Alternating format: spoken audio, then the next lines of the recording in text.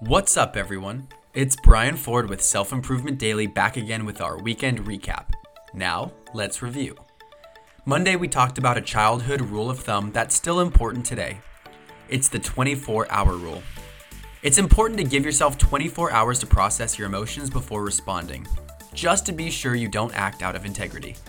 While the 24-hour rule is important for negatively charged emotions and behavior, it's equally as important for positively charged and exciting behavior. Tuesday, we talked about a big point in Brant Pinvidic's self-improvement sit-down, which is his WACK formula. Basically, WACK is an acronym for the questions you should answer in your pitch. The order is important because it helps you conceptualize, contextualize, and actualize the offer. And the specific questions are: what is it? How does it work? Are you sure? Can you do it? Wednesday is a simple lesson and a point of emphasis for my 2020. Leave things better than you found them. A really important distinction is the word leave.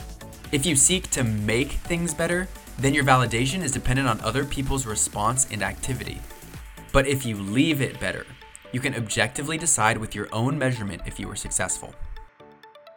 Thursday positivity was around the quote, "Do good and good will come to you." At the heart of this is abundance. If you put out a good energy and add value, then there's more energy and value in the system to return to you. We have a powerful way of attracting what we give off. And last, on Friday, I announced the Self-Improvement Daily integration with Greatness Collective. This is a huge step for us in that we will now have the resources and firepower to be, do, and give more. If you want to be a part of it, join the Do Great Things Facebook group. You'll see me posting every day in there. Thanks for listening, and we've got a self-improvement sit-down tomorrow that you won't want to miss. I'll see you then on Self Improvement Daily.